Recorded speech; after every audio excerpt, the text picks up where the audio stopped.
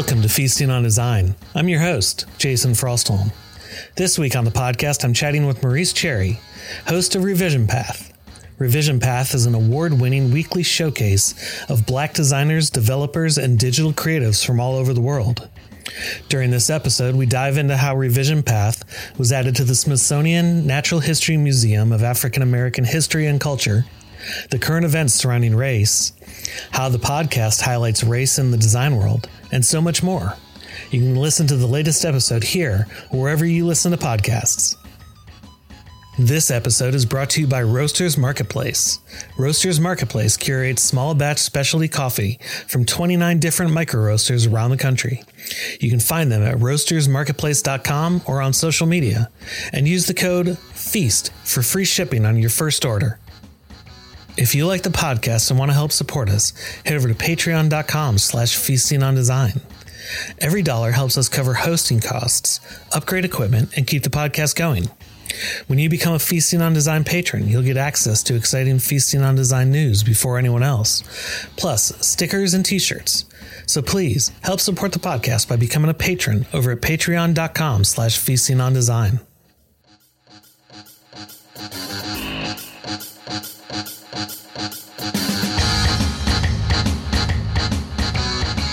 Maurice, thanks for joining me. Thanks for having me. It's good to be back. Yeah, it's been a while since we talked. I think it's been about 3 years now. Oh my God. So much has changed in 3 years. We can talk about all of it, but yeah, it's a lot has changed. Well, I mean, I feel like this past, 2020 itself has been 3 years and it's 6 months. Ain't that the truth? No, I was in LA in February, like for about half of the month. I did a live show out there. I went to a conference out there, and like it feels like that was almost a year ago, even though it was just in February, because I came back that's when all of the news about the pandemic started and the quarantines and the lockdowns and everything. So it's been wild. And you get to have the panic attack because you've been trapped on a plane for 4 hours. It's interesting because so I was in LA at the time that they were mentioning that the coronavirus had hit LA. Like there was an outbreak at LAX. Oh, really? And then at the convention that I was at, people were sick there. Like, I don't know if they were necessarily coronavirus sick because I didn't know about symptoms or whatever, but there were a lot of sick people there.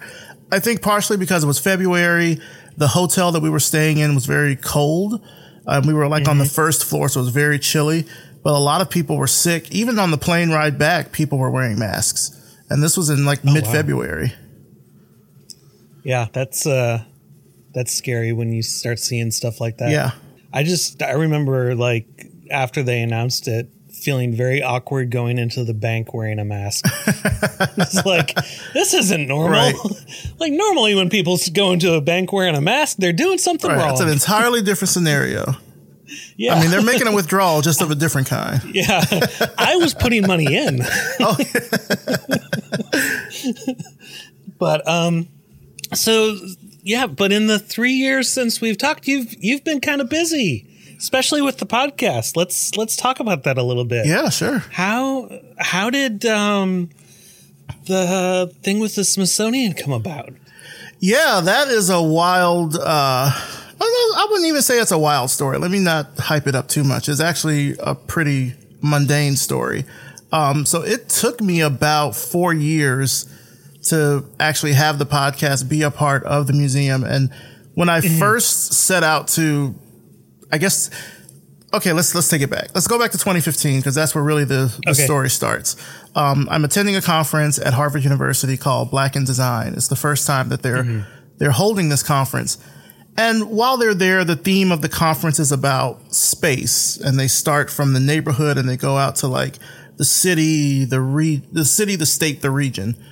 And there were people that were there that were from the Smithsonian, and they kept mentioning the museum a lot because Phil Freelon, rest in peace, who's one of the architects of the museum, was there giving a keynote. And so there were, curators there, and, they were making a lot of mention about the museum because at this point in time, I think the museum had just broken ground. And so it hadn't even been built yet, certainly wasn't open to the public.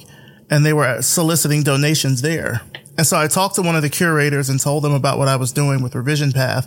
At the time, I think I had just gotten to about 100 episodes or close to that.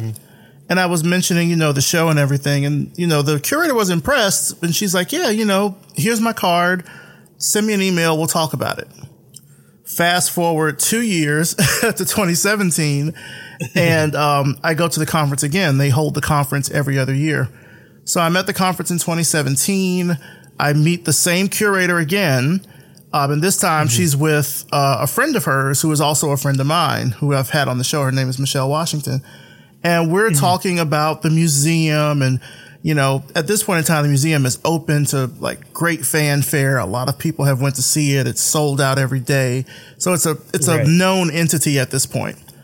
And so Michelle is talking about the podcast and I'm talking about the podcast. And at this point in time, we were up to I think we just crossed 200 episodes.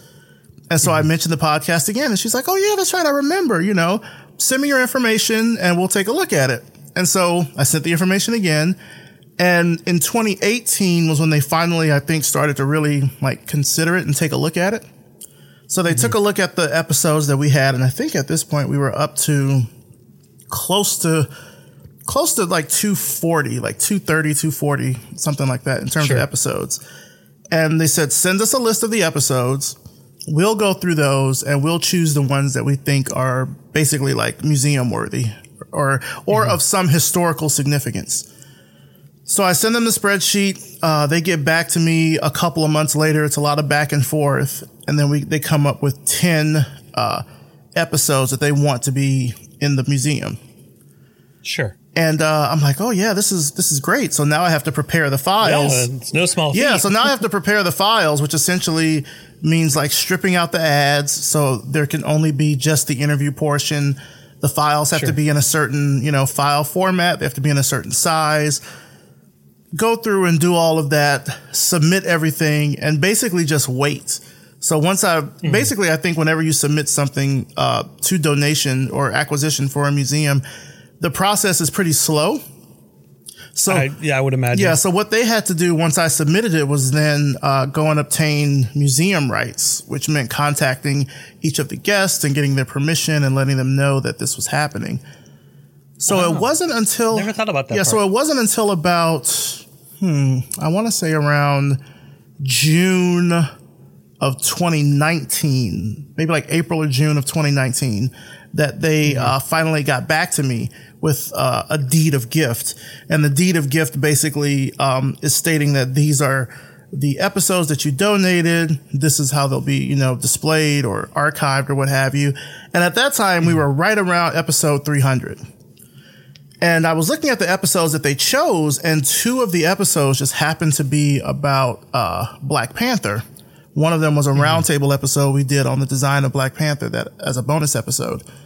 And our 300th episode coming up was going to be with Hannah Beekler, who is the Academy Award winning production designer for Black Panther. Right. And so I said, I know we're doing 10, but can I sneak in one more?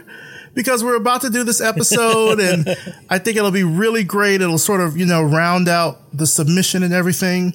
And also by this time, I had also visited the museum, the summer of 2018. I had visited the museum. So I actually got a chance to experience it in person. And I remember from being in the gift shop how much Black Panther memorabilia they had in there. So I figured, okay, they want to try to capitalize off of that. I understand that. So they allowed me to submit episode 300 once we had it recorded and mastered and everything. And they sent over a revised deed of gift, signed it off, and then it was part of the museum. Now, what I wanted to really make sure is sort of like the significance of it, because I know that the Smithsonian has lots of, audio archives, et cetera, but what is the importance of this one? Is it like the first podcast? Is it the first Black podcast? Is it the first podcast to this museum? And so we had to sort of get all those things checked by their Department of Internal Affairs. And once we got that checked and they verified that it was the first podcast to be in the Smithsonian as part of the National Museum of African American History and Culture, I wrote a press release. Well, actually, I didn't write the press release. We hired a PR agency, but we hired a PR agency to write the press release. And we put it out there. And in July of 2019, the news kind of hit everywhere that Revision Path was in the Smithsonian. Yeah. I mean, I remember seeing it and just being kind of awed and in shock. And I knew that it was an important podcast, but it's was that important? Yeah, I mean, I don't want to. It's just, and I think it's partly because I do a podcast, so I just go, well, it's just a podcast. Yeah, it's like, it's a side project. It's a lot of work, and there's a lot that goes into it. Yeah. But I think even being a podcaster, I still look at podcast as, it's just a podcast. Right. And, honestly, I think that, that abstraction from what, it really is in its core is kind of why I know a lot of people were sort of shocked by the announcement, because even when you break down like a podcast, I mean, what it is an audio recording of some sort. I remember from going to the museum in the summer of 2018, they actually had these kiosks where you could like put on headphones, press a button, and hear some audio, like hear someone talking or hear a song or something like that. They actually have a booth where you can record yourself talking, like they'll give you question prompts like an interview, and you can respond, and then they have those kind of going on a loop inside the museum. So lots of museums have that level of kind of multimedia already there. I think, when a lot of people think of museums, it's just like statues and paintings and stuff like that. But exhibit designers use all form of media when it comes to trying to like tell a story for a particular exhibit or something like that. So at the end of the day, even though it is a podcast, like these are audio recordings of designers of the time talking about their craft, which is pretty, it's pretty important. I mean, you could say NPR StoryCorps is just a podcast, which it is, but it's also this sort of oral history of people's lives throughout the years. Yeah. Now, since you mentioned NPR StoryCorps, since your podcast gets put in the Smithsonian, does it also automatically get put in Library of Congress that way too? I don't know. That's a good question. I should find that out. You should probably check on that. Yeah, because I know that Roman Mars, 99% Invisible, I know his podcast is in the Library of Congress. I don't know if it's also in there. I think it might just be the Smithsonian. Okay. Yeah. That's still a huge accomplishment, though. That's, that shows the cultural significance that you're having on the conversation around race and the Black experience of design. Yeah, I mean, I try to make sure, with every episode that I'm doing that I focus, just to kind of take it back, I try not to necessarily focus specifically on race because I'm Black, the guest is Black, like it's kind of a given. But what we discuss in the context of that familiarity, I think is something that a lot of people don't get from a design podcast. So like, yes, we're talking about the work, but we're also talking about cultural significance and like how you might feel in the workplace. And even as I listen back through the archives, like I think about what's happened in the world from 2013 to 2020. And depending on the significance of the story, like it's made its way into the podcast. Like some of our most impactful episodes are the ones right around November 2016 when Trump was elected. We did a bonus episode that was really good, and then we also talked to a expat that's currently in Amsterdam who was considering moving back to the States prior to the election, and now he's like, I don't know. So like we're able to have these kinds of discussions, which at the time, were not really heard anywhere. I think the focus was largely just on how do Americans feel about this. And specifically, I think mostly white Americans, how do they feel about it? And so also being able to have, Ashley Axios, who was the former creative director for the Obama White House, talk about her work. And even just, talking to people in campaigns. We've, been fortunate to talk to folks from Hillary's campaign. We've had three people on from Hillary's campaign, Mina Markham, Ida Wolde-Michael, and Cher Biggers. And then we just recently, a couple of months ago, had Samuel Adaramola, who was on Bernie Sanders' campaign, on the show. Okay. So even as I look back through the years, I can see like, okay, this significant thing happened in the world. We talked about it. Like even now, I'd say maybe the last 5 to 10 episodes, the pandemic has worked its way into every episode, like in some point. Well, I mean, how can it not? At this point, it's taken over the entire world. It's kind of hard to avoid it. I mean, even you and I started talking about it. First thing we started talking about was the pandemic. Yeah. So but with Trump getting elected, it certainly has opened the floodgates for not good things around the world, as we're seeing now. And it's changed. I think it's changing the conversation, and I don't think the unrest that's going on is good, but I think, well, that's not the right way to phrase it. Nobody wants to see rioting or people getting hurt or anything like that, but it's good that we are having the conversation again. Well, and the conversation that never should have stopped. Right. Well, I think what's happening in this unique period of time is that we are in this. It's almost like we're in a crucible of sorts. I mean, that's a good description. The cries of the unheard, of the people that are out in the streets, protesting, etc. These are cries that have went on for years, decades, centuries, that have largely been unheard. It's only at this time I feel like they're being noticed because, and to be, completely honest, I don't want to get super political, but like, there's no distraction away from it. There's no live sports. No. There's no concerts. There's no movies, no live television. You can sort of go out. You can't really travel. Countries have closed off their borders. Like, you have to focus on what's happening right now because, of course, people have been watching the news already just to find out about COVID-19 and what, how it was progressing in terms of a vaccine and the number of deaths and things of that nature. And now the media cycle has largely shifted over to talking about these protests. You can't turn away from it. It's right there in your face. You have to confront it. No, and I think that's the good that's coming from it, is that you do have to confront it. And since there are no distractions, it's getting the spotlight that needs to be put on it as far as to make change. And it's disheartening to see. I'll get political on it. It's disheartening to see an administration it's beyond apathetic. It's so against change, and so they want change. They want change to go backwards and to create divisiveness and that derision in society.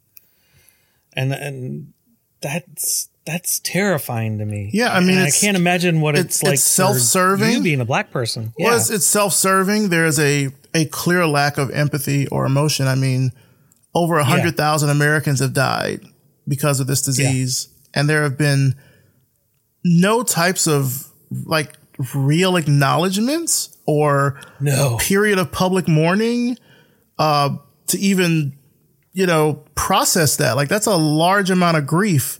And especially now with states talking about reopening, like we have to get the economy back. Like, I think what this time has shown is that the construct of the American dream as we've known it up to this point is largely a house of cards. Very much so. Even with some industries or businesses being out of work just for a couple of weeks, they're going bankrupt. They're collapsing. Supply chain is completely messed up. Like, it's amazing how many things have changed just in this period of time. And granted, what's happening with these protests is sort of divorced from that. I think what it's showing is that even with all of this that's happening, black people are still being killed by police without impunity in this country. Yeah. And it's like, people are out there protesting, risking their lives because of the pandemic, so they can. It's hard to articulate in a way. You saw me trying to do it. I mean, it's just a very difficult time overall because there's so much to process. I think the one thing to process, like we're talking about before, is just being in this pandemic, and then two, with all of the protests. And then the insistence on returning to a level of normalcy that no longer exists.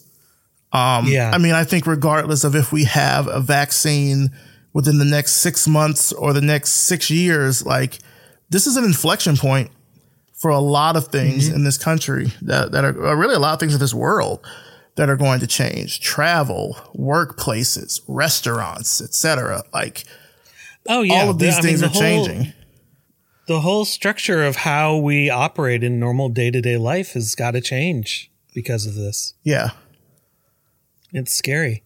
When it comes down to, the situation with the police and what's going on with that, though, what terrifies me is you would think after the events that happened with Breonna Taylor and Ahmaud Arbery and James Floyd, that the police would be on their best behavior. George Floyd.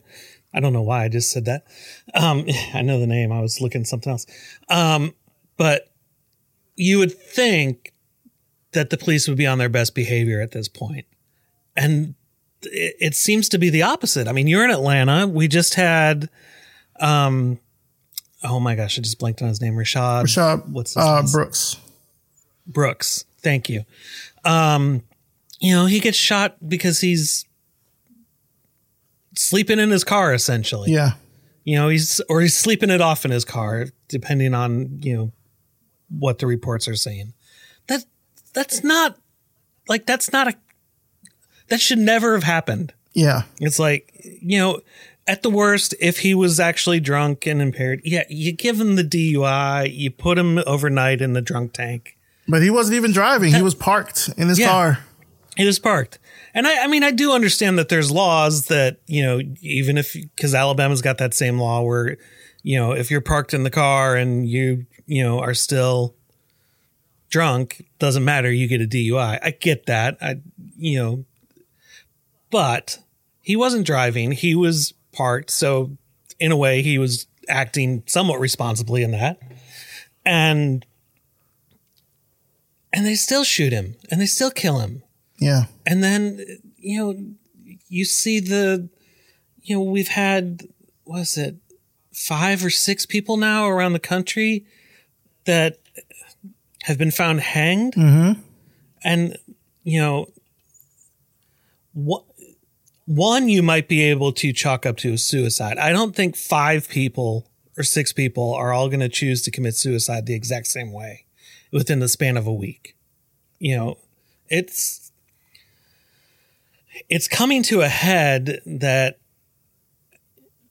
isn't, at least in my lifetime, it's nothing we've seen. I wasn't around for the civil rights protests and the civil rights fight in the 60s. So I can't say what it was like that, but from what I know of history, it feels like it's coming to that head again where something's got to break. Yeah. I think so. And I think the riots are a sign of that breaking.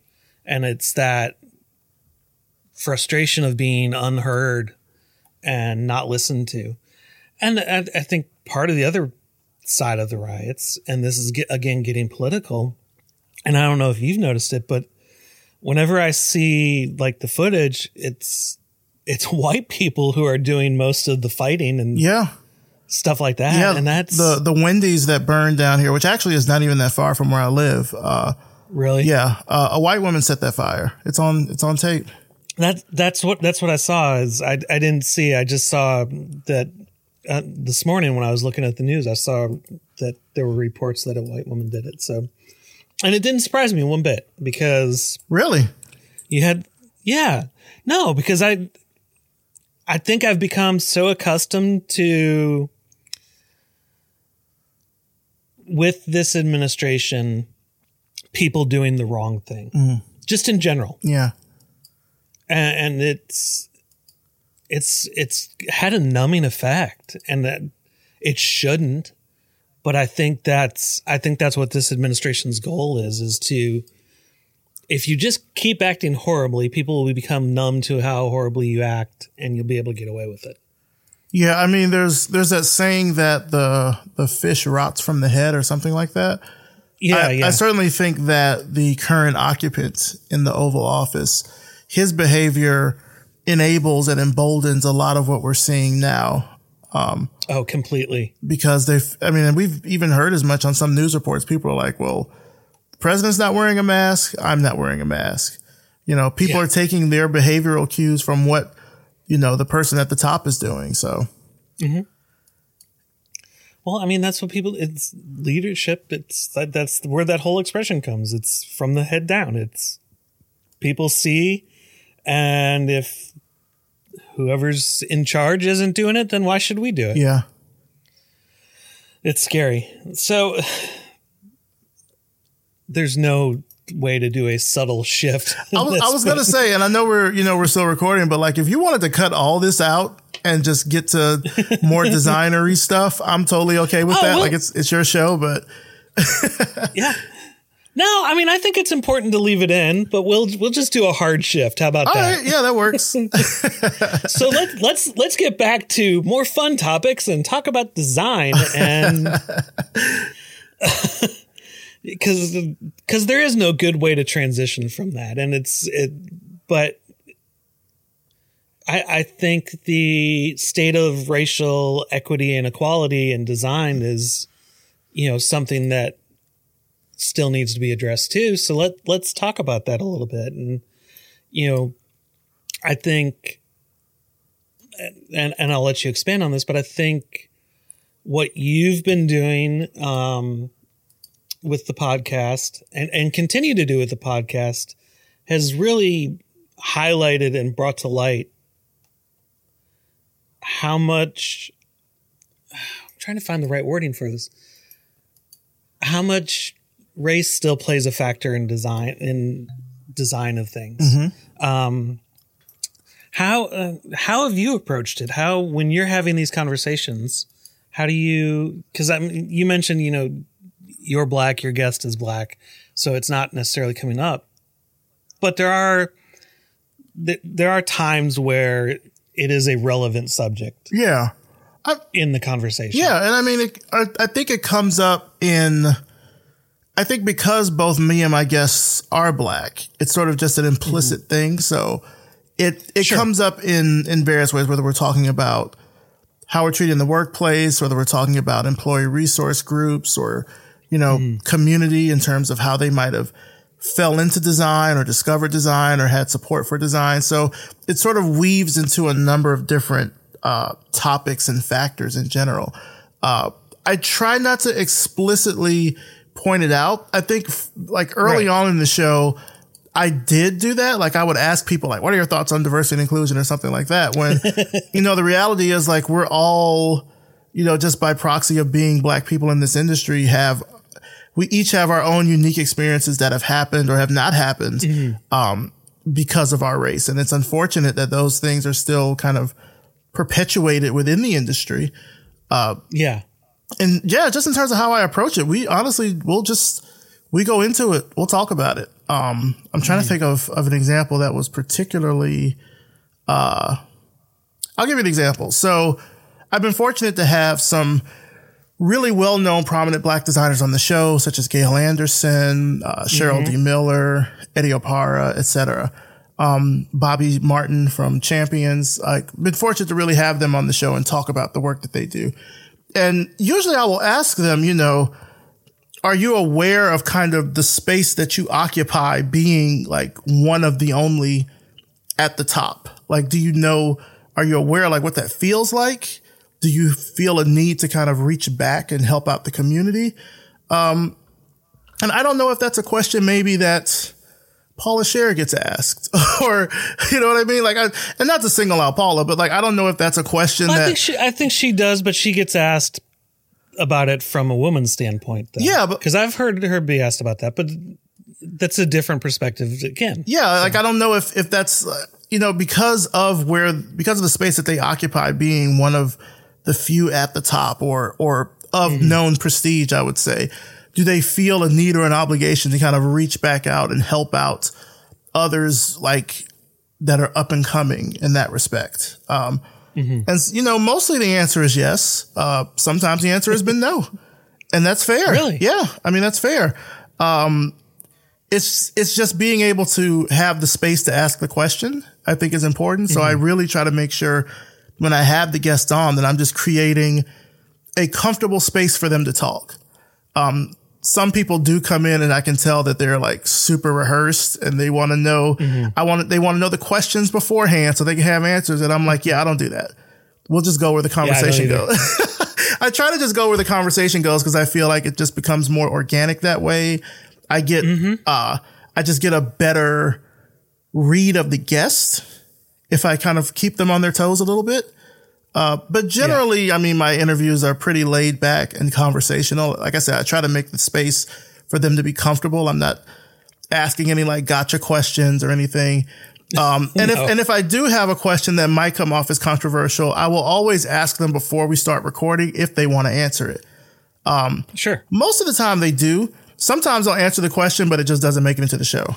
So, it depends. Yeah. No, I kind of do the same thing. I normally, like, I've had you on the podcast before, so I didn't run through it, but I normally tell people, don't edit yourself, say whatever you want.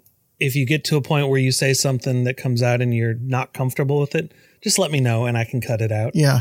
And, that I think having an open, honest conversation is much more, at least for me, and I don't know if you feel this way, it's much more rewarding for me to have that type of conversation than to do an interview where I've got 10 set questions and, I'm trying to get through them. And then part of that is for me when I do that, it's if I have 10 set questions, I'm going to come off so stiff and robotic because I know I've got 10 set questions and I'm trying to hit them and I'm not going to be doing a great job of actively listening. Right. And oftentimes, maybe the guest doesn't fall into the scope of those 10 questions. Like what they have to talk about might not even work with that framework. Yeah. Yeah, no, that's very true. Like, I mean, when I talk to, I don't know what your process is, but when I talk to guests, I do take notes like ahead of time of ideas that I want to talk about that are, I know, significant to them. And I do it per guest. I don't do it in a general sense.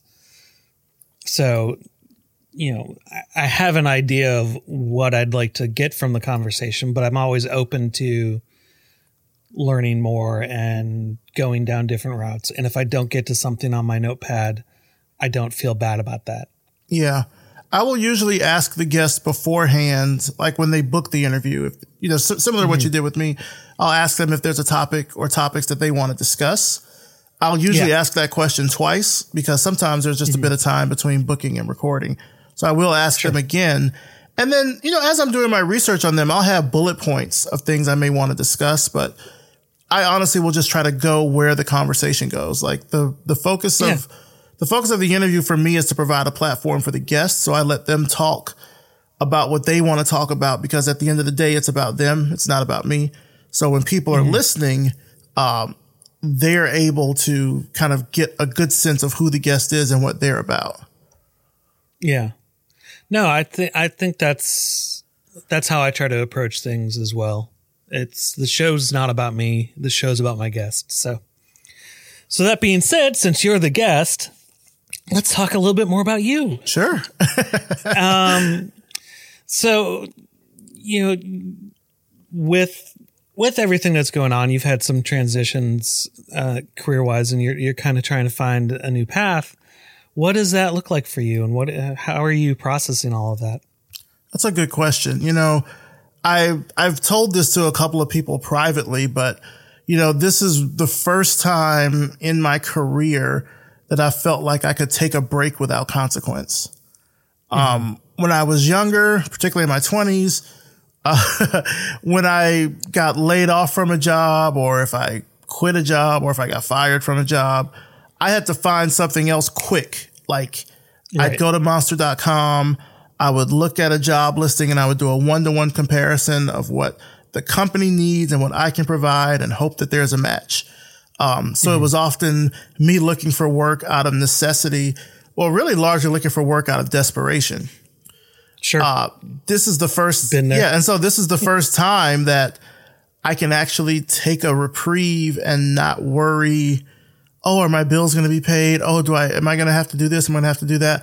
I don't want to use the term relax, but I can kind of relax for a while. I had a bit of a guilty feeling doing that just based off of, again, everything that's happening in the world. Like, is this a time for me to not be doing anything? It feels like it should be a time for me to be doing all the things. But the reality is that since the pandemic really came on, I had been working like full steam ahead while I was still at Glitch. And while the layoff happened and while I don't have any, bad feelings about it, it did sort of take a big break in my life, like you're working, now you're not working. And I know this from talking with people who have like went on sabbaticals and things like that. They've told me that, there's always a period, right after that when you stop working where you'll feel the shift from work to non-work. And I feel like it's happened to me this week because usually like I'd start work pretty early in the morning around 7 a.m. I'd start work, be done by 4. Like I had a strict demarcation in my day between work and non-work. Sure. This is probably that's smart when you work remote though, to do that. Yeah. But this is probably the first week where I slept in. I felt like, okay, I can get up and like make a few calls and do some things. I didn't feel like my day was super structured like it used to. And I think it's that level of not unstructured. I guess that's not a word. The level of not having that structure is what's giving me the freedom now to actually think and plan and really kind of consider carefully what my next step is going to be. Because, again, like I said, when I was in my 20s, I'm just looking to try to find where can I get my next paycheck. I'm not taking any consideration into what the workplace does, what the company does, what kind of work, environment they have or anything like that. Now, these are all considerations that I really take into play. Like, what's your diversity and inclusion programs like? What does your leadership board look like? What's your mission? Like, how do you give back to the community? Like those things are super important to me. I want to be able to say that I'm proud to work for a company that has those kinds of values and has those sorts of things in play for them. As opposed to just, getting a paycheck. I mean, getting a paycheck is great, but I would like to feel like there's some purpose to the work as well. Yeah. I think that's a good way to approach things. If you have the luxury to do that, that's, and I'm glad to hear that you do have the luxury to do that.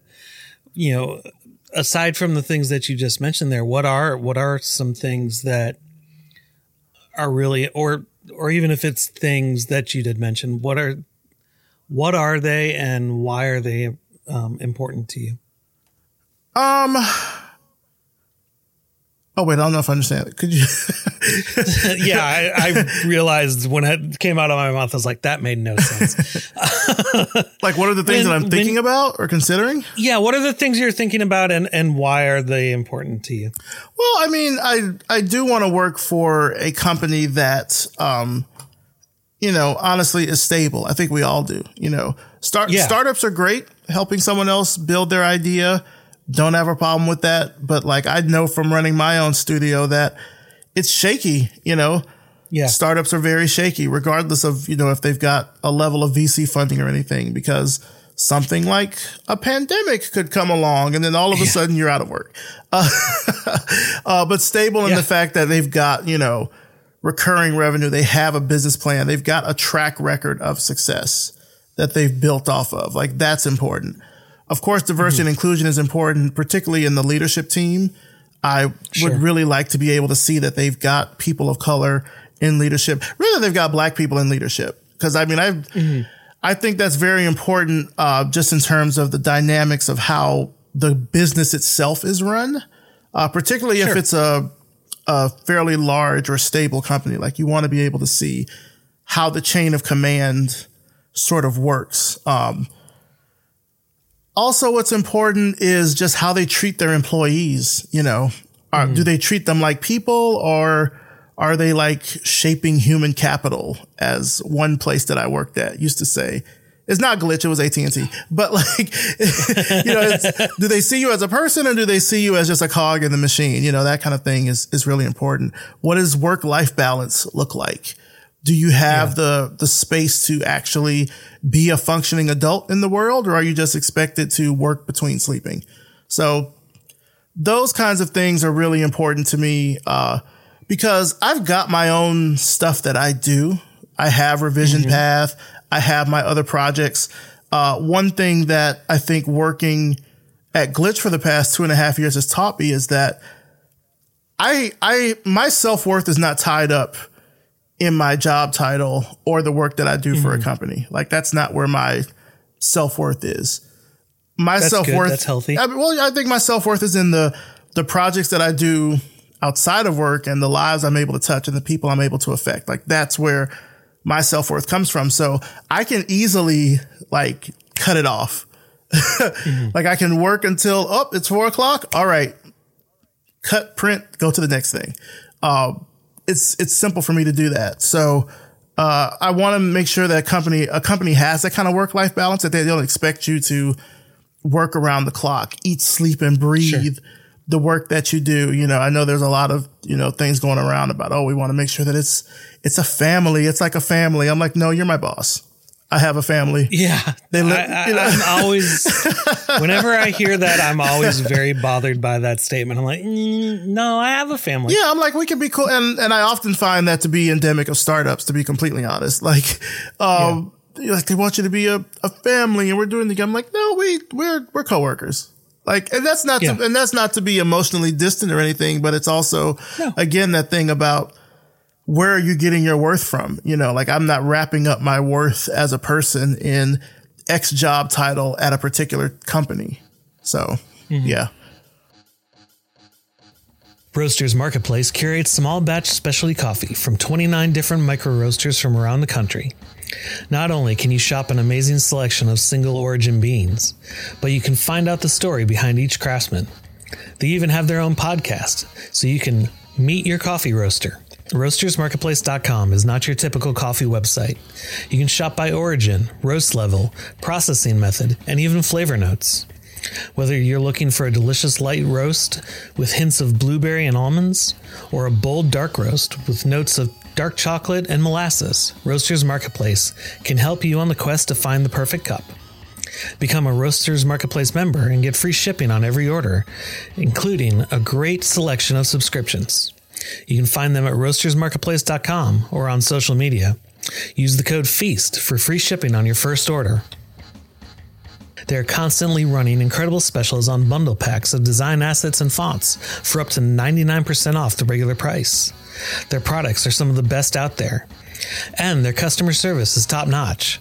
If you head over to feastingondesign.com/designcuts, you can check out their latest bundle pack at an exceptional discount and help support the podcast. If you haven't tried Webflow yet, when building a website, what are you waiting for? Webflow is a great no-code alternative to WordPress. You get so much more control over the design of the site compared to your traditional templated, no-code sites like Squarespace or Wix. Give it a shot on your next site. Visit feastingondesign.com/webflow to sign up for your free trial today.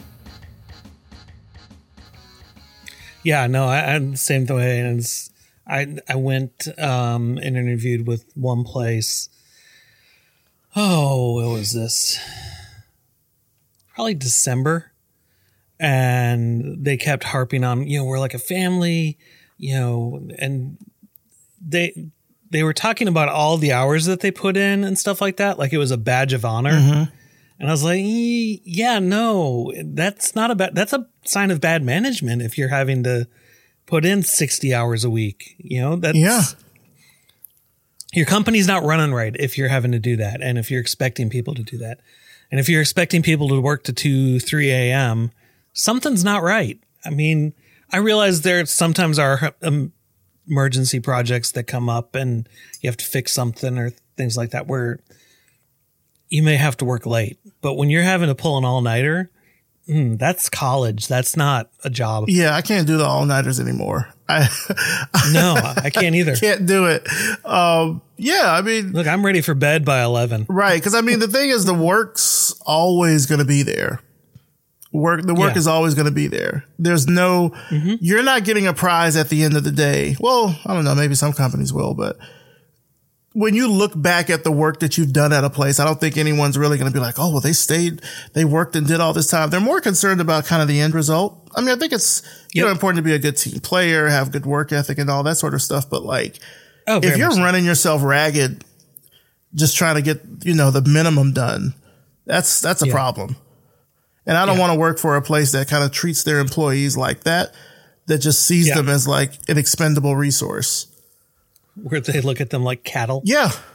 Yeah, absolutely. Yeah, no. Speaking of that, what is your thoughts on companies? Because a lot of startups and a lot of tech companies have where they provide lunch every day, and they've got places where you can go take a nap or things like that. What is your thoughts on that? I would love a place I could go take a nap.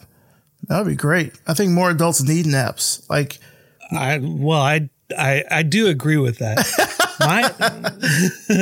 More adults definitely need naps. And especially as a parent, I definitely understand that. Yeah, like when kids are cranky, they take a nap. I mean, a good nap can change your whole day. So I am pro nap in the workplace. Sometimes those perks, those kinds of perks can be used as filters too. That's always my thought on that. It's like, yeah, you're putting a lot of icing on the cake. Yeah. Like I've had, startups that have approached me that are trying to wow me with beer Fridays and foosball tables. Like I'm too old for that. I don't want to do that. I'm done in college. I don't want to do that. I'll be 40 next year. I don't want to do that. That's crazy.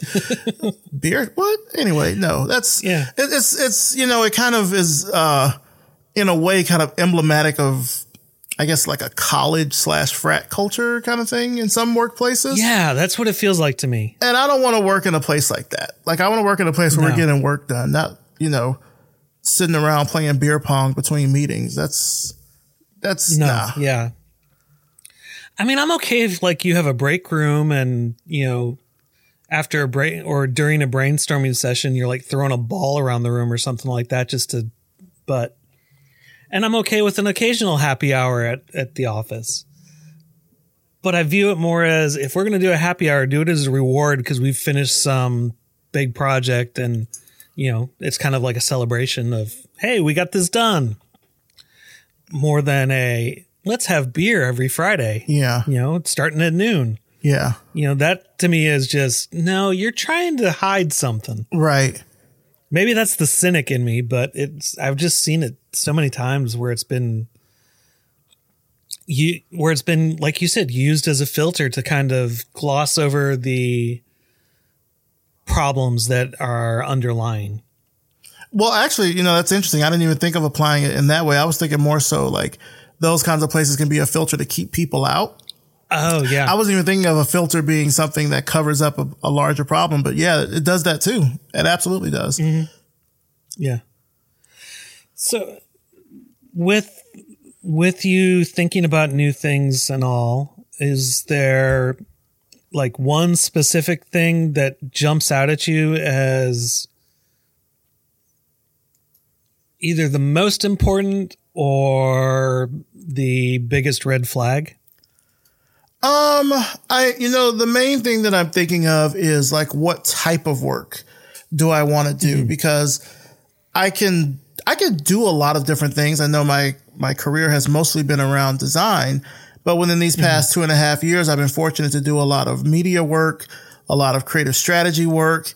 And I really like that a lot. I find both of them to be an interesting abstraction of the skills that I already possess. Cause for 9 years, I ran my own design studio and, dealing with clients and writing proposals and all that sort of stuff. I don't necessarily want to go back to doing all of that. These past sort of 2.5 to 3 years have shown me is how much I really like telling a good story. I'm fortunate to be able to do that. One, with Revision Path, just to give those people the platform to tell their story. But I also feel like there are so many other really great stories out there that need to be told that just have not even been looked at, touched at all. And largely I feel like that could be done via audio because I listen to a lot of podcasts. I listen to a lot of like limited series podcasts, which are probably my favorite type of podcast, like something that's a good, tight 10 episodes or less. I love that. Yeah, I've been getting more into those. Yeah, like you get in, you get the story, you get out. It's great. Yeah. There's stories I would love to tell about the early web and the people that I knew from back then, and even just like the stories of things that happened back then that I would love to really go into and tell in some sort of way to a larger audience. So that's something I'm really interested in. And the strategy work I find fun because, you know, when I was doing this with Glitch, I was really like, I kind of functioned in a way like a creative expert inside of the company. So I was able to give them suggestions on, you know, things that we can do with clients or things that we can do with partners or, you know, even campaigns that we're trying to do. Here's a fun way that we could do it that maybe we didn't consider it before. And then I'm able to kind of use the breadth of experience that I have, you know, from A, talking to people, B, consuming media, C, making media, and D, just my general design experience to kind of, you know, impart that upon a company or upon an individual to have them do greater things. So when I think about what my next step is, I feel like it's either going to be more down the strategy road, or more down the media road. Probably more so media, because like that's what really excites me right now. Sure. That's kind of where I'm at. I can see that. I'd be very interested to see you do like a limited run series, especially surrounding those conversations around the early web and stuff. I think those would be fun conversations to have. And, you know, there's so many different approaches you can take with those conversations too, where it doesn't have to be, you know, like Revision Path or like this show where it's, you know, a conversation, just a straight conversation with somebody. You can really mold and shape that story to hit different points in different ways. Yeah. There was this, and the reason I'm really thinking about the early web, one is just because I was around back then, but so was I. Yeah, but like in 2019, I saw this really great miniseries that National Geographic did called Valley of the Boom. Have you heard of this? No, I haven't. So Valley of the Boom was this miniseries that talked about the browser wars. And it was so good because it was a mix of documentary footage. Like they actually talked to, you know, like Mark Andreessen and all those people from back then. But then they also had this kind of like stylized, almost like a sitcom portion that had them acting it out from in the 90s. I don't know if that makes any sense, but it was really... No, it does. It does. Yeah, it was so good because I remember that time, like the whole Netscape Navigator versus AOL, the globe.com. I mean... Oh, God, I'd forgotten about that one. When Microsoft bundled like Internet Explorer with every PC and how that like rocked the world. I was in high school when that happened. Like, that was such... Like, just watching that made me remember how I fell in love with the internet and fell in love with the web. Not necessarily the like slimy, litigious parts of it, but just like the unfettered discovery, the newness of everything. Yeah. And so, because I mean, it was kind of the it was the wild west of what you could discover. It was anything was out there. I mean, it in a lot of ways it still is that, but it was much more to not be punny, but you really had to be an internet explorer. Yeah, no, you did to discover what you wanted. Nowadays, you know, you've got Google and Bing and all those search engines that they've built their algorithms up so much that it doesn't take much to find what you're looking for. But back then, in mid 90s, it was a lot of work. Yeah, to find stuff. It really was because there wasn't that level of sort of discovery. And I mean, we see some stories about early web properties, probably Facebook more than anything. But even that is sort of told through like this very kind of subjective lens, you know, like Aaron Sorkin, I think. Definitely rose-colored glasses. Yeah, like Aaron Sorkin, I think, is who did the Social Network. I think so. Like, you watch the movie, it's an okay movie, but like it's definitely through a certain kind of lens. But what got me to thinking about sort of wanting to tell the stories of the early web from watching Valley of the Boom is that it was very multicultural back then.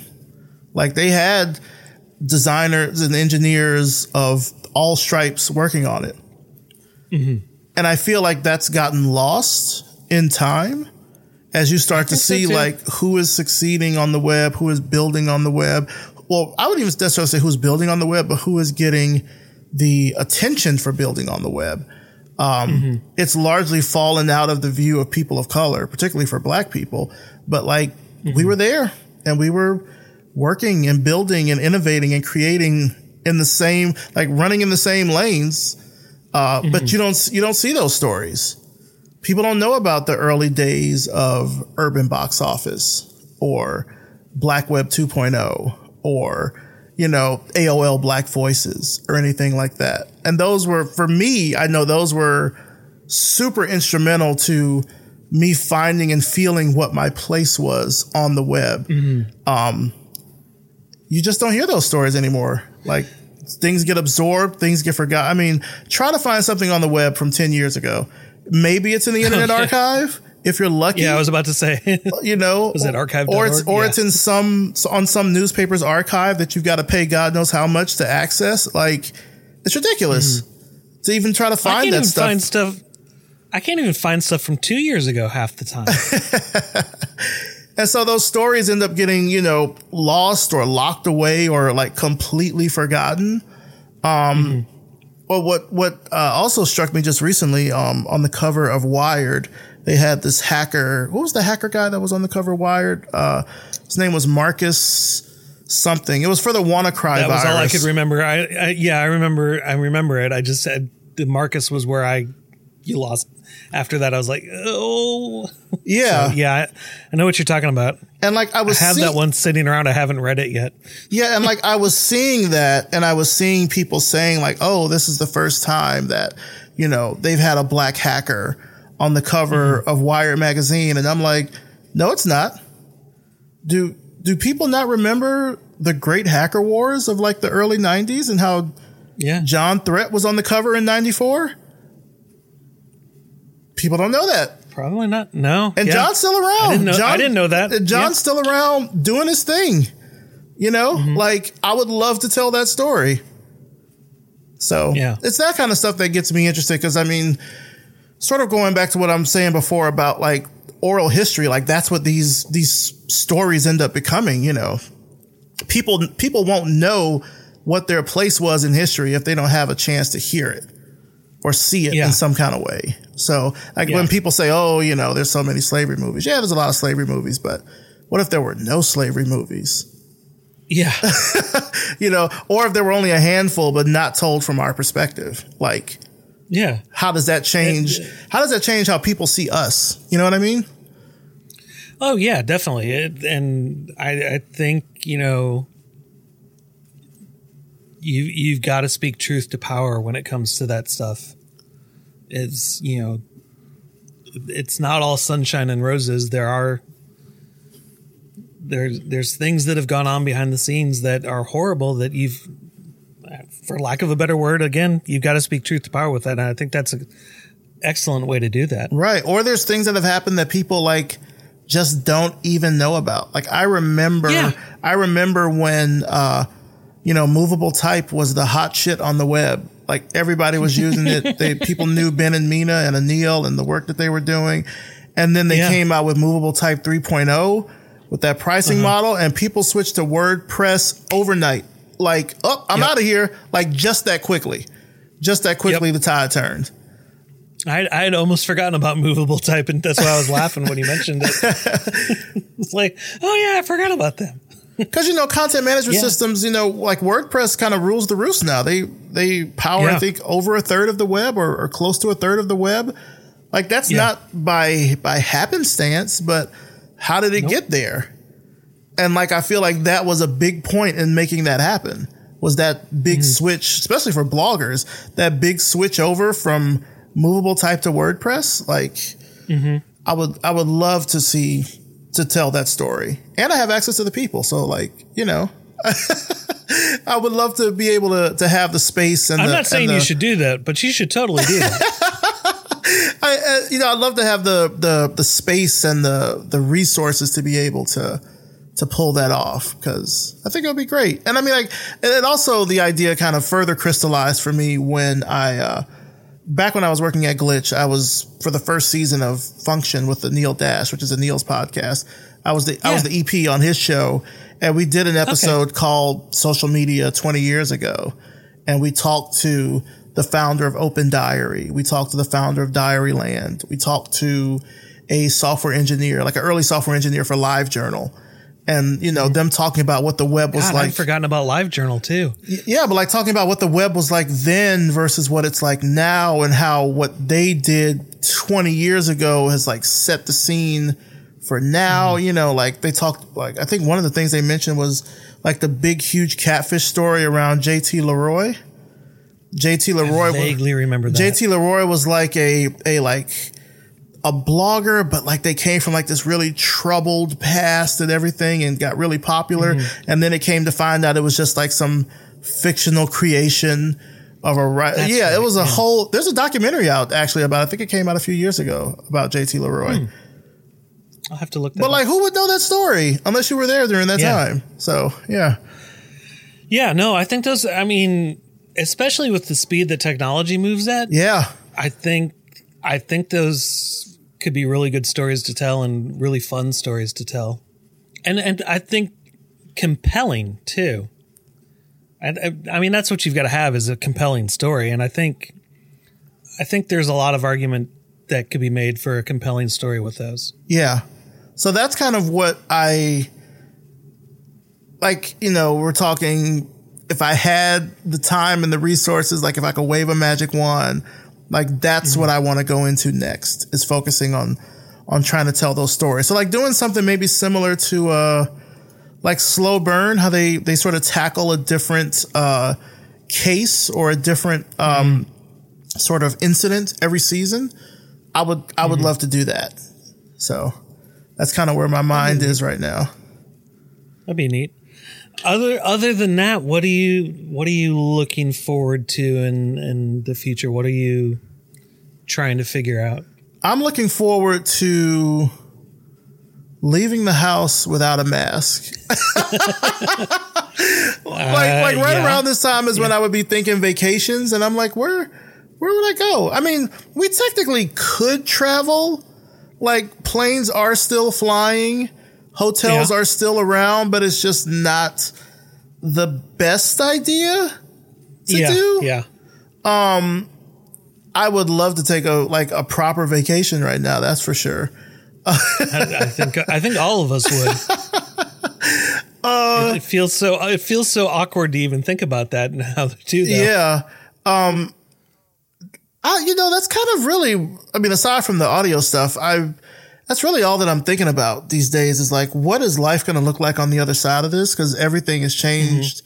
Everything will continue to change so quickly. And, you know, I tend to be a futurist. I tend to kind of always look ahead and see what's coming next. And I don't think anyone really knows what's coming next, because the circumstances and everything around all of this changes so frequently that you just have to try to stay abreast of what's happening when you can. Yeah, it's hard to say like what I'm looking forward to, because I had so many plans for this year. Like, we did a live show for Revision Path in LA in February, and I had plans to do other live shows in conjunction with AIGA chapters around the country. So I was thinking of doing one in Seattle and in Kansas City and Chicago and Houston and New York and DC. And then everything got canceled. Like, my whole year of plans have been like, the slate is clean. So one of the things that I'm doing just during this time is trying to revisit those plans and see what I can salvage from them. Like, yeah, I could hop on a Zoom call and do some of these things, but I'm zoomed out. I really don't. Unless I really have to, like, I'm not I don't want to do it. Yeah, it's tough. And setting up like a live Zoom conference, for lack of a better term, like where you would be doing a live broadcast of the show or something like that. I don't know. Yeah. For me, that just feels awkward. I mean, if it feels awkward, I don't necessarily, even like I did it for like when I was at work and we had to do, video calls and stuff. I don't mind that, but like, that's different though. But like my apartment's not a studio, No. And I don't want to treat my apartment like that either. I mean, one of the benefits that I have had of, kind of doing this job, or the job that I had before remotely, was I could sort of separate, like, this is work, this is not work. And now because everyone's at home, the place where they work is also now their gym and their school. And, like it's all these other things, it's harder to kind of make that separation. And so I don't necessarily always want to do video stuff all the time because I just don't feel like it. That's the honest truth. Like people have asked, why haven't you done? Because I was going to do a speaker series this year with Museum of Design Atlanta. And then, the lockdowns happened and I'm like, I don't want to, I think we should push this off till next year. And they came back and, they were really like, well, we could do, a series of live shows and this, that, and the other on Zoom. And I'm like, no, I'll wait till we can meet again in person. Yeah. Partially because I just know from doing live shows with Revision Path that the ability to have that physical communal space is so important for the people that attend because they're not able to really be in close proximity with other folks that look like them, that do what they do. So that's why I'm, kind of a stickler for having the physical space. And while we are nowhere near, getting back to there's that, also an energy that comes from having a live audience too, that you don't get. Yeah, with that's true. Zoom. That's very true. Unless you like really know how to play to the camera and everything, you really kind of don't know how people are going to react. Plus, you can't see people's faces or what have you. Can't get their energy. You can't really gauge, how things are going. Like even when I've done webinars, maybe I'm just not a video webinar person. Cause even when I did them in the past with my studio, I was like, this is dumb. I don't want to do this. I think I'm the same way. I don't, I will listen to a video webinar of something. Yeah. But if I've got to be on camera for a video webinar, I don't like it. Yeah. It's not my thing. Yeah. Now, I have these calls, most of the time I've got a video connection with the person, but that's just so we can have a one-on-one conversation, face to face. And that's a little different. But when it's, a one-on-one conversation in front of a silent audience, that's weird. Yeah. It's very weird. And so I haven't done any of those sort of like live things, although I do have one coming up that I'm doing with San Francisco Design Week on Friday. And it'll be my first sort of, I guess, conference talk in a while. I used to really shy away from conferences largely because conference organizers are terrible when it comes to hotels and airfare and logistics. And I'm just like, I just want to avoid all of that if I can. If I can just give my talk, that's great. And so with this, I'll be able to give my talk, from the comfort of my own having home. been on that side of conferences, I can agree. Yeah. So that'll be my first, sort of conference talk that I've done in a while. Largely before that, I was speaking at schools and, universities, etc. Mostly because I feel like they need to hear it the most. I don't necessarily know if a cadre of well-paid professionals need to hear me spout from a podium for 40 minutes because their job probably paid them to be there in the first place. And if that's the case, then they're most likely treating this like spring break. Cause I know that's what I would do. Conferences.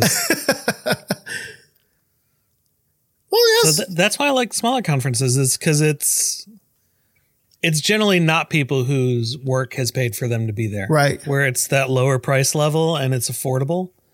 It's generally a better mix. It's people who have paid for themselves to be there and freelancers and stuff like that. You do get people whose work is paid for them to be there, but they're not viewing it as, like you said, spring break. Yeah. And they also tend to feel a lot more just intimate and familial. Whereas some of those larger multi-day conferences, it's like a slog after like day 3. Yeah, definitely. It's like, and I'm an ambivert, but when I get around designers and all, I'm fairly extroverted. But at a certain point, I just reach nope, I need me time. Mm-hmm. Mm-hmm. Absolutely. Yeah. So, well, as we're kind of wrapping things up here, I got a few rapid fire questions to get to the feasting part. Sure. And, since your studio was called Lunch, and it's lunchtime, let's talk about some food. All right. So what is kind of like, and these are easy. It's generally the first thing that comes to your mind. The only rule is you can't pick the same answer for any of the questions. All right. So what is kind of like your earliest food memory? Ooh, my earliest food memory is probably, not as a baby, but certainly as like a toddler eating spaghetti. It's probably my earliest food memory. Yeah. Yeah. What was it about? Why is spaghetti stick out in your mind? My mom says that was my first word or one of my first words. Oh. So it sticks out. It's a big word to pick. Yeah. Most kids start off with mama and or dada. it wasn't the, Paschetti thing. It was like spaghetti. Like, one of those ones where she's calling up her folks and saying he's advanced for his age. yeah. Okay. What's kind of your go-to comfort food? You've just had a crap day and you need to just veg out in front of the TV and snack on something. Oh God, it's so bad, but it's so easy to make. It's sort of like this meatball tortellini kind of dish, which sounds complicated. I'm telling you, it comes together in like 20 minutes. It's so simple. So I will get a bag of frozen meatballs, a bag of frozen cheese tortellini, and a jar of pasta sauce. Dump all these ingredients in a like a fairly large size saucepan. Yeah. With the empty pasta jar, fill that with about a cup of hot water. Could be just like hot water straight from the tap. If you want to be really fancy, you can use chicken stock, but you don't have to. And then dump that in also. And then just like set it to come to a simmer for about 20 minutes. And like, so everything cooks the through and you're meatballs ready to are go? done. The sauce warms up the tortellini and it's so good. It makes amazing leftovers because it all just sort of like comes together. And you can add in cheese if you want to, basil, seasonings, etc.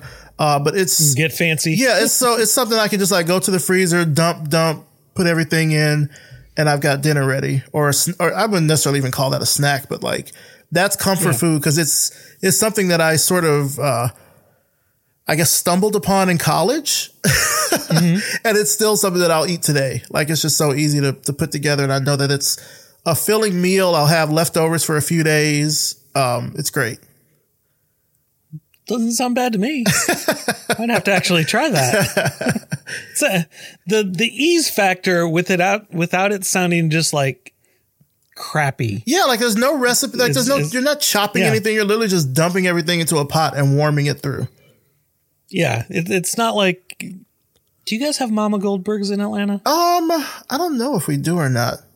We might. So it's a sandwich place. They started off in Auburn, Alabama.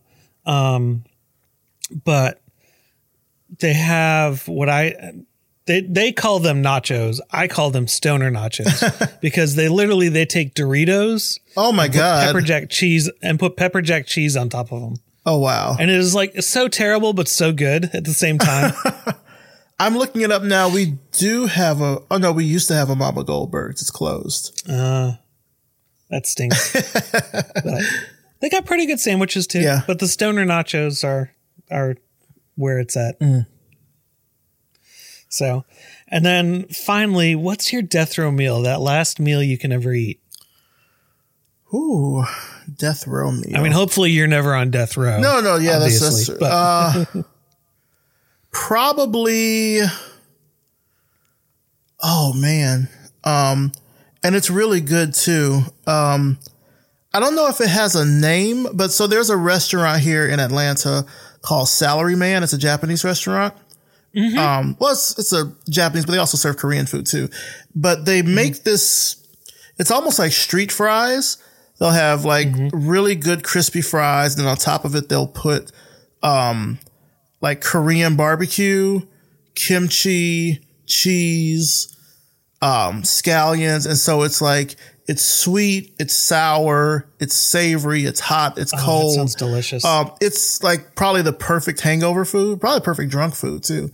Cause it's, I was about to say, you just shovel it in. I mean, it's so good. I mean, I could probably make it at home, but I won't try to because of just, the intricacy. Then you got to bring kimchi. Then you got to bring kimchi into your house, and that can cause problems. Well, it's not even so much the kimchi is getting the Korean barbecue right. Like the meat has to be the right texture, and because it's almost like a shredded, like a carne asada almost. But yeah, that would probably be my death row meal. I know there's probably like a unique name for it, but I have no idea what it is. But it's so good.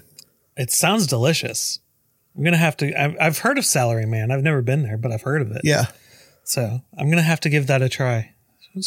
Somebody I talked to recently was.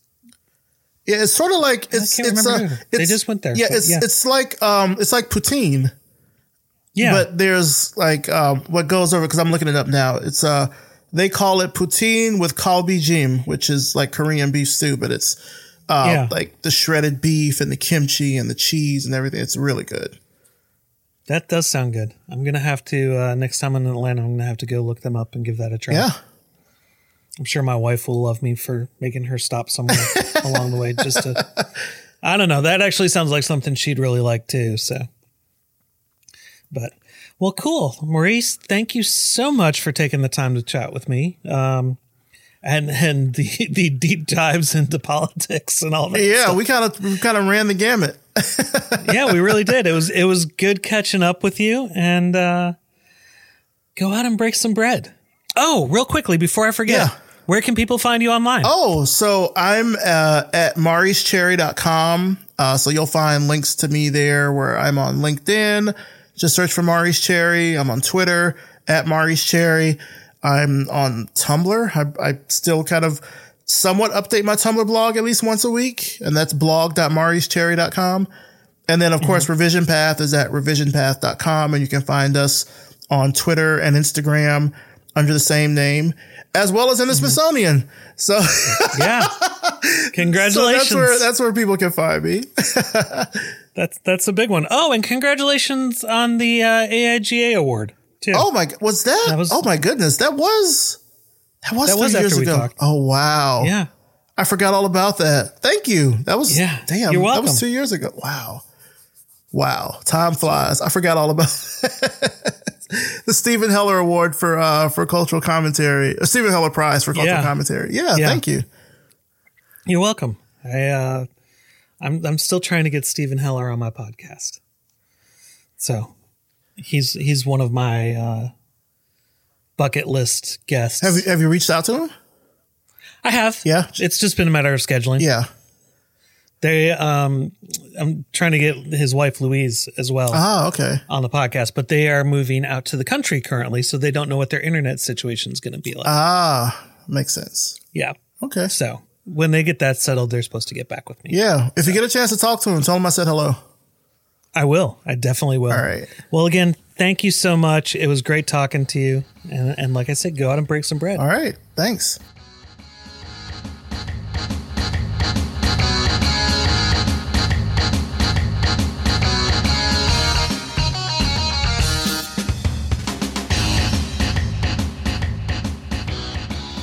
Special thanks to Roasters Marketplace for sponsoring this episode of Feasting on Design. Be sure to visit them and pick up some delicious coffee from one of their 29 micro roasters. You can find them at roastersmarketplace.com or on social media. Use the code FEAST for free shipping on your first order. You can find out more about Maurice on Twitter at Maurice Cherry, and be sure to check out the links in the show notes for more ways to keep up with him. I hope you like this episode of Feasting on Design. Let me know what you think of it. And if you like it, leave me a review over on Apple Podcasts, Stitcher, or wherever you listen to podcasts. You can keep up with the podcast on Twitter, Facebook, and Instagram at Feast on Design, and I'm at Jay Frostholm on Dribbble, Twitter, and Instagram, or over at my website, ildisdesign.com.